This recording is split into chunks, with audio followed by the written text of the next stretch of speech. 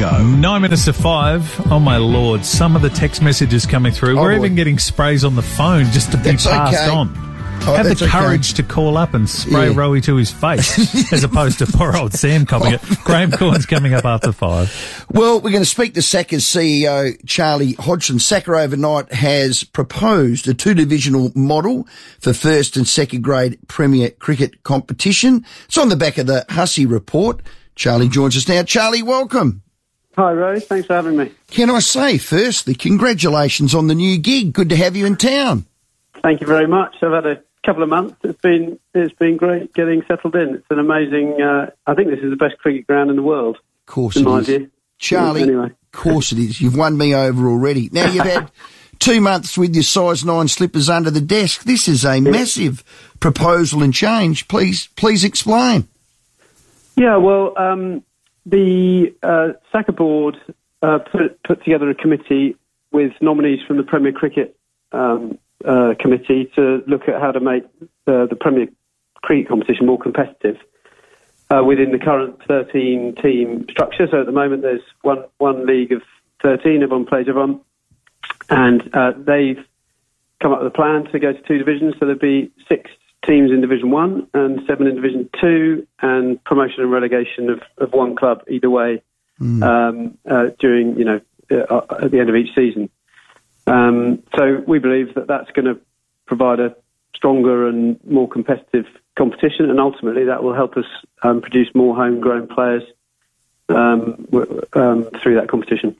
Yeah, I agree with that. So for me, it appears mergers are off the table. So will clubs get a chance to vote for this new structure? Or, Charlie, you're saying through the Saka board, it's in? Well, no, it's we're going through a consultation period now with the clubs. So that started last night, and we're off on a bit of a road show in the next few weeks. So I'm going to start this evening. We want the clubs to have as much input as they can. They've been around for hundreds of years. Some of them. They've got a huge amount of expertise, and we know that their input will be invaluable in refining the proposal that we've come up with. We're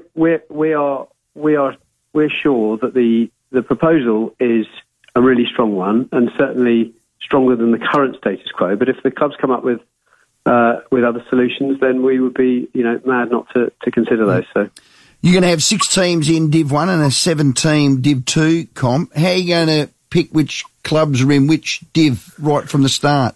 Yeah, so the only fair way of doing that is allowing the clubs to play for that right. So in effect, the season coming up, starting in October, would be still 13 teams. So the top 6 would then qualify for Division 1 for the following year, because it was deemed that that's the fair way to go about it. Okay. Promotion and relegation? Yep. Promotion and relegation. So, and that's where the competitiveness comes from, yes. Frankly, because if you're in Division 1, you're either playing to get into the finals or to make sure you don't get relegated. And if you're in Division 2, you've got the opportunity to get promoted back up to Division 1. So it means that there are a lot more games where there's something hanging on the game, and there's a lot more games where the players will play under pressure. And so that is, that's a great thing in their development. For the younger players, particularly if they're trying to get into the professional game, to be playing under pressure more often. And Saka's selection for the Redbacks can come from Div 1 or Div 2? Yeah, absolutely. So, no different to how it is now in terms of, whether you're in the top half of the table or the bottom half of the table. Yeah. Yep. So Alex Carey or Travis Head come back from Australian duties to state duties, and then state duties aren't on. Do they go back to a Div 2 team if that's where their club is? We would expect them to go back to their club. Yeah. I mean, and that's no different really to if you look at English cricket now. Ben Stokes is playing for Durham in Division 2. He's been named the Test captain. Stuart Broad's playing for Nottinghamshire. So we're not.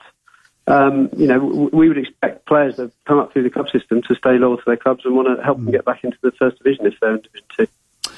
And just on another note, while we got you, Charlie, Dizzy's working at his list for the Saka. That's come out this year. You got some new faces, which looks exciting. Yeah, and it's always an exciting time. The off season is fun to kind of look forward and be really optimistic about it. I think we had I'm new to it here, obviously, but we had an encouraging end to the season with a lot of young players, and winning for the first time in the Sheffield Shield for quite some time. So they were very buoyed with that. They've got a nice culture, and Henry Hunt's done particularly well. So yeah, the new recruits.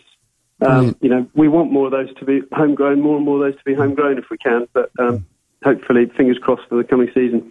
We're interactive here, Charlie. A sip and save text. Did you play? It's from Charlie. Did you play? This is Charlie on Charlie. Well, I played until the Surrey second 11 was as far as I got. But yeah, played cricket all through the Surrey system in the UK. Hey, Charlie, sorry, another one. Text messages coming through just on a similar line. This is from Daniel. From a player's perspective, Div 1 teams will only get stronger. It'll be a slow death for Div 2. And this one from Wally said, will the best players from Div 2 leave for the Div 1 clubs? It'll be hard to get promoted then. Well, I mean, I would say if this actually gives more meaning to the clubs that are in the second half of the are in effectively the bottom half of the table currently because they've got something to play for. There's less of a leap to aim for promotion, effectively coming seventh, than there is to currently if you're languishing at the bottom of a 13-team division, you've actually got less to play for. So I think it's actually my experience of it is it will be more fun to play in because there'll be more hanging on the games. Fantastic, Charlie. Welcome to Adelaide. Great seat, the Saka CEO. If you help us win the Shield with great decision after great decision, I will personally carry you around on my shoulders the perimeter of Adelaide Oval.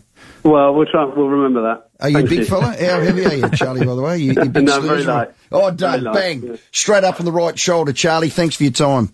Good stuff. Cheers, Ray. We're in good hands there. Charlie Hodgson, Saka CEO. I think, look, long overdue. Yeah. From afar, long overdue. New man in chair, Bumsky. 2 divisions makes sense to me. We've had a report. We paid a dude to do it in us, and now we're doing it. So fantastic. Mergers won't happen, which is a tick. No, and I don't want mergers. Let's see the water find its level and find out whether it is a good thing or a bad thing. I will just say on Ben Stokes, and it was Charlie's right. He did play in Division 2. He also hit 161 of 88 balls in 17 sixes. So I'm not sure that's great for Division 2. Great for Ben. We've got his eye in. That's Seen him like a watermelon, mate. Correct. So we'll see how that plays out. Okay. Graham Corns, stick around. He's next.